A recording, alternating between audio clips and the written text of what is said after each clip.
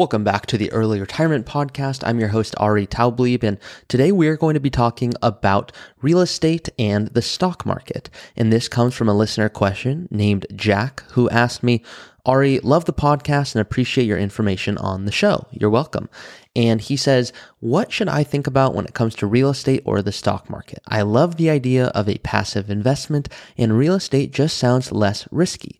I've read articles and it sounds like the smartest people in the world use real estate, although I have a friend who's extremely wealthy and he shares that real estate is not worth the time and headache, even if it means that you can get more return. What are your thoughts on real estate versus the stock market? So thank you for your question. I will answer that in today's episode. Once again, if you're listening to this going, I have a question for you, you can submit that on my website, earlyretirementpodcast.com.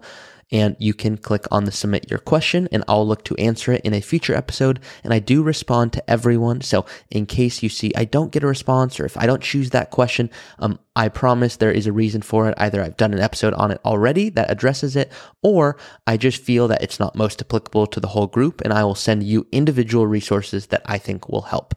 I want to help as many people as possible know when they are in a position to retire early. Now, the first thing that I'm going to talk about when it comes to real estate versus the stock market might be a non-traditional thought. So there's rates of return and there's real estate and there's the time and effort that goes into it and there's tax benefits with real estate and then there's the stock market and investing in it, which sometimes is like, what am I even investing in because the stock market is so big and I'm not watching the companies every day. I'm at work. So the real estate versus stock market conversation, there's never going to be an exact right or wrong because we don't know what either are going to do. So number one is don't beat yourself up over, oh my gosh, what should I do moving forward? They're both good investments and most people don't even get there. So the fact that you're not just hoarding all of your assets, wonderful. So make sure that give yourself a small pat on the back already. Now going off of that, let's talk about what are the non-traditional differences between them. And here's what I'd say. And this is my personal opinion, and then I'll of course layer in clients' thoughts as well so you guys can see all of the whole picture. It's never my job to tell you what to do. It is my job to be your guide. So you can say, Ari, helpful, but doesn't resonate with me. In that case, we won. An example of this is I have a brother, and my brother, he's known as the college soccer guy on TikTok. He's a professional soccer player. He helps people play college soccer. And he tells them, my job is to help you find your dream school. And if that dream school involves you not playing college soccer, but it's your dream school after going through the process, well, then I've done my job because you found that dream school.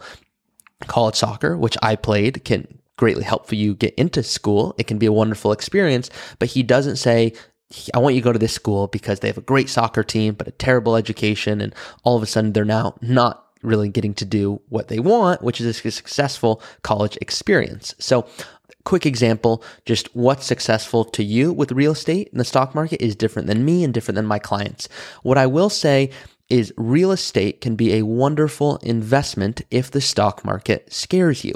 What I would then put on top of that, and I pause there slightly, is that if you can properly educate yourself, I think the stock market can be a wonderful investment. Here's what I like to think through. Here's the framework.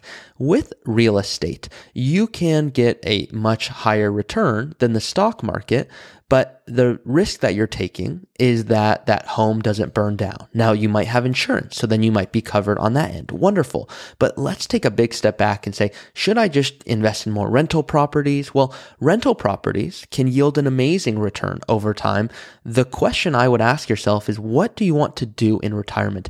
If I could say, hey, prospect, let's just call you John. John, if you could go ahead and get a rental real estate properties and you have no stock market investments and you're able to get 15% year over year and meet your needs of your retirement expenses because you've done an analysis, but it's going to cost you 10 to 20 hours of your week because things are breaking. And although you have a property manager, stuff comes up and there's just time and headache. And when you're taking a trip, maybe nothing comes up, but maybe at the back of your head, you're thinking, what if that one thing comes up and now the tenant is doing this or that one tenant leaves? And there's just time and energy going into managing that. You might be listening to this going, Ari, I hear what you're saying, but I will gladly take a 15% return on that. And when it comes to real estate, by the way, there's return of of the income from the property. Almost think of that like a dividend. Then on top of that, there's the return of capital appreciation, just the property growing. So what we do is we look at a real estate investment, and this is what I do with my clients, and we go, what's the dividend? So what's the income coming?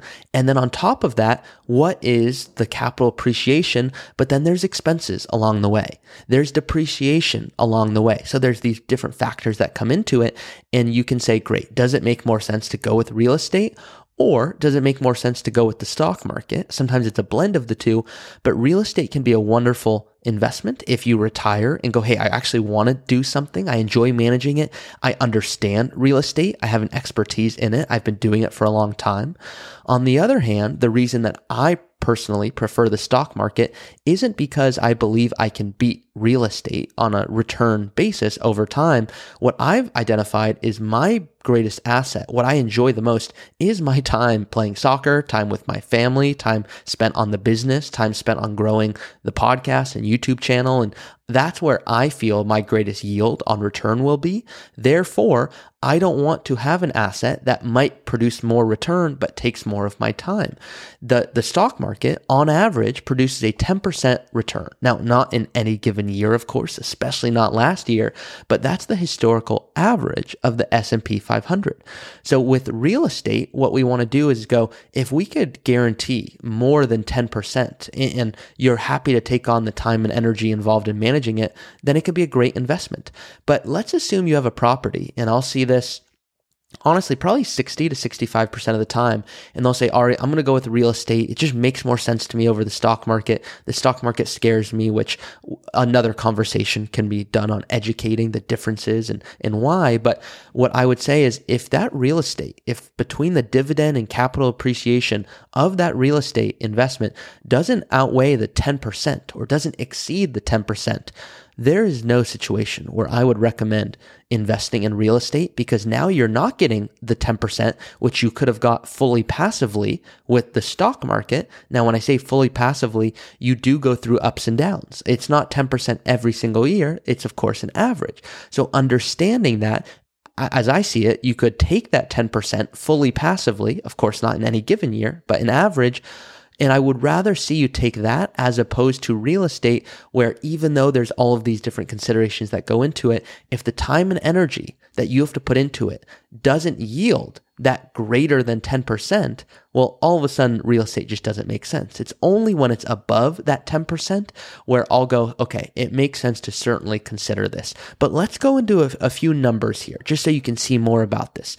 My clients, and before I go into the numbers, getting ahead of myself already. It's just real estate, stock market, exciting stuff. As you can tell, I love this stuff, and I know you all do too, which is of course why you listen to the podcast. So glad that it's been helpful. I really do feel like it's a conversation as opposed to me just talking one way, even though of course I am, which felt really weird at first when I started doing the podcast, but have been more comfortable with it and hope it's been helpful. So thank you for all of your feedback. I have clients who managed real estate for 20 years and they retired and they thought that they didn't want to manage it. And they said, you know what, Ari, I sold my real estate investments and I found that I actually enjoyed managing it. I liked talking to tenants and it just gave me a sense of purpose. And they might even take that even if it yields a lower return. So there's that argument. Then there's also clients I have who managed it for 20, 30 plus years. They retired and they said, I still am going to manage it. And they said, Ari, that's the last thing I wanted to think about. In fact, I thought it was something I enjoyed, but I found, oh my gosh, it takes a whole lot more time than I even considered. And I just want to do more of what I want to do. So real estate can be a great investment. But once again, the point of proper planning is not to yield the highest return. It's to get the most return on your dollars, which sometimes can be more time. So let's talk about a few numbers here. And these numbers were created by someone known as Robert Shiller, who he created an index of U.S. home prices going all the way back until 1890.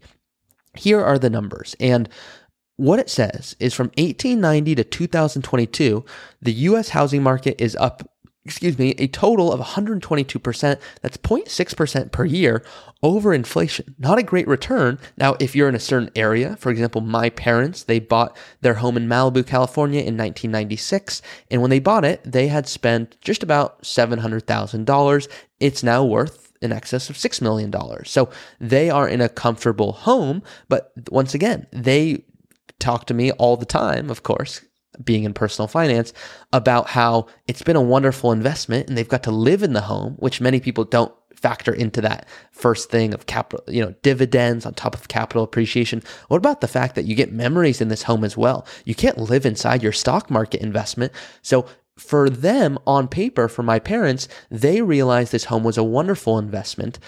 There's a crazy story on how they got that home in Malibu at that price. There was actually someone living next door to them who was very loud, rambunctious, if you will, and a few words I'll leave out there that was the reason no one else wanted to buy it. And my dad is a hardcore surfer, and he just said, I don't care. I want to live in Malibu because I want to surf. And my wife, or my dad's wife, my mom, was saying, oh my gosh, what are we getting ourselves into? And it turned out to be wonderful. So they were very fortunate in that situation. However, we ran the numbers and they would have yielded more dollars, even being in this home that appreciated wildly, being in Malibu, California at an opportune time, going with the stock market, but you wouldn't have got to live inside it. So they'll say, Ari, I know your thoughts on real estate, but it's been wonderful. And then my dad says, Ari, it's been wonderful because I haven't had to manage it. My mom's been doing most of the work when the siding is coming down, when all of a sudden the home that you bought, yes, in a nice area, needs a lot of work. So some people really enjoy that work, others don't. So too much of a tangent there, but let's go back to the numbers here, which is from 1890 to 2022, U.S. housing market up about 122%, so 0.6% every year over the rate of inflation. The majority of that return has come in the past 3 decades. By the way, this is a national average. So if you're in California or you're in North Carolina or in Hawaii, it's likely much higher. It's just that this is the average. Now, in the last 30 years, so let's just call it since 1989, it's now up more than 70%, which is more than 1.6 per year over inflation. So if you invested in real estate, according with these numbers, 1.6% per year above inflation is what you would receive with real estate, of course, going to vary property to property. Now, some people are going to look at these numbers and go, Ari, that is just terrible. And they wouldn't be wrong. The stock market's long-term return over the rate of inflation is like 6 to 7% per year. So certainly more attractive. How could housing be so much lower? Well, beating the rate of inflation is important, but you're holding onto a fixed rate debt in the form of a mortgage. Now, it provides a roof over your head, so I really do like that. Too many people, in my opinion, just look at real estate stock market and go, Ari, it doesn't beat the 10% you talk about, so I'm not doing real estate. No, real estate plays a role.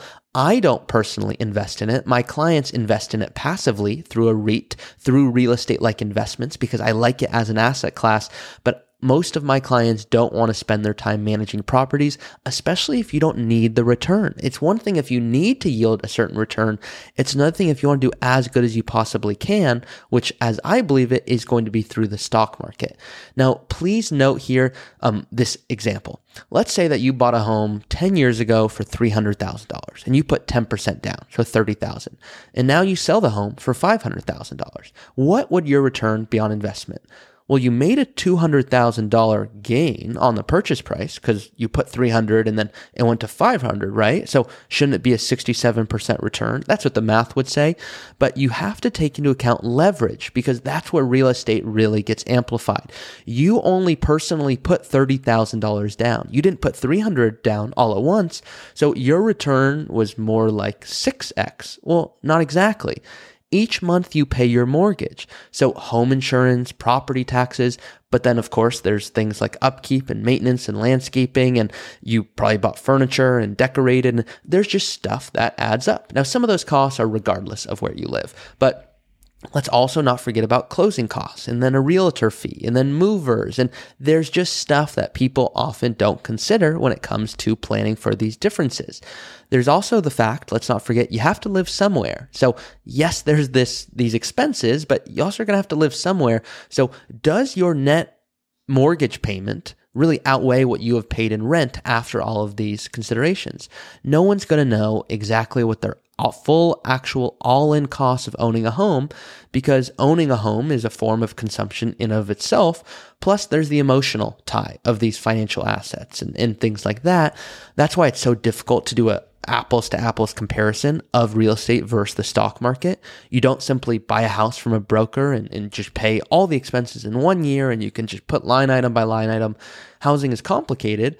Now, this call it mortgage, this is one of those things that when people say, Ari, what makes more sense? Should I pay the mortgage down in full, just have it out of my head when I retire, or should I pay the minimum and invest the rest? Well, it depends on your mortgage rate and your comfort level. If your mortgage interest rate was 3% and we could guarantee to pay that 3% down, well, we'd look at that and go, if the stock market can guarantee 8, 9, 10% over time, I'd rather see you pay the minimum and then just invest the rest on paper.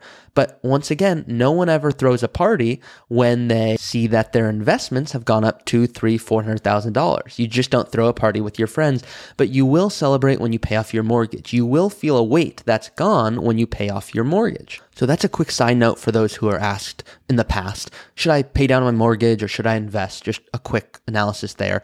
But now let's just summarize real estate, stock market. What do you need to think about? What don't you need to think about? And a big way I look at planning is what don't you need to think about? Because the last thing I want is for you to spend a ton of time and energy on focus unnecessarily. Overall, rental can be a decent return on your investment if you find the right one. If you have the ability to raise rent over time and your monthly payment is fixed, yeah, that's a nice inflation hedge. Plus you, of course, hope the home rises over time, but you have the risk of concentration, which is maybe you own just a few rental properties versus in the stock market, you can own thousands of companies. Now, the difference also with real estate is that you can get more of that return semi-guaranteed, if you will, through those tenants' payments year over year, whereas the stock market is going to have a few really good years and a few really bad years.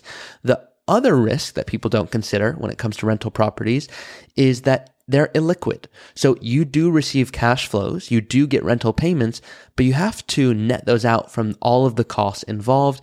And you can't just say all of a sudden there was a really tragic accident or you want to do one big thing or just something comes up and you need assets. You can't spend a home or trade it in as easily with stocks and bonds that of course you could tap into easily. But the number one thing for me is the potential headache. When you own a rental property, it involves finding tenants and fixing stuff when it breaks. And if you can't find renters for a few months, you now are taking on those costs. You could hire a management company, but then of course there's costs with that. So I personally believe in simplifying retirement because it leads to you having the ability to spend more time doing what it is you want to do. But we also have to look at, okay, what are the risks involved with the stock market? It's never just, okay, no, this is bad. Yes, this is good. It comes down to your comfort level because let's say you're investing in low cost ETFs and you don't have to worry about rental properties. Okay, great. But now if we're just trading that risk for a scarier risk that causes you to lose sleep because you don't know how your investments are allocated, well, now all of a sudden, you're going to not feel so comfortable. So it comes down to your index funds, as I see it, are never going to call you up in the middle of the night and they're never going to cause an issue with tenants. However, what is going to happen is that you're going to go through ups and downs and that you might see your value down 20, 30% and go, wow, this is not a fun experience. I was not looking for this. What I would say though, is when it comes to, okay, what is the right mix? My overall opinion is that there's not a right or wrong. There are trade-offs. Now, I personally believe in the stock market, but I also believe in owning real estate investments passively, where I fully own real estate. I believe it's a valuable asset class, but you don't actually own it in the sense of you touch it. You own it in the sense of you own an ETF or a mutual fund that owns these real estate properties. So that's how I personally invest in real estate. It's how most of my clients invest in real estate. Some people diversify and they have some rental properties and a portion in stock market. That's wonderful too. Not a right or wrong. Once again, when it comes to this, I just want you to know what are all the different factors and how you can think about it to maximize your retirement. So that is it for today's episode. I hope it's been helpful. If you're looking for a custom strategy so that you can retire early, once again, I love helping people do this. So reach out to me or a member of my team, and I'll see you all next week. Thank you for listening to another episode of the Early Retirement Show. If you have a question that you want answered in a future episode, you can always go to my website, earlyretirementpodcast.com. That's earlyretirementpodcast.com. And you can go ahead and submit a question that I'll look to answer in a future episode. Thank you all for listening. Please do rate it, review it, and share it with someone who you think would benefit from this information. If there's anyone out there that you know, I certainly appreciate it, and I will see you all each week. Hey guys, it's me again. Please be smart about this. Nothing in this podcast should be construed as financial, tax, or legal advice. Consult with your tax preparer or financial advisor before taking any action. This podcast is for informational purposes only.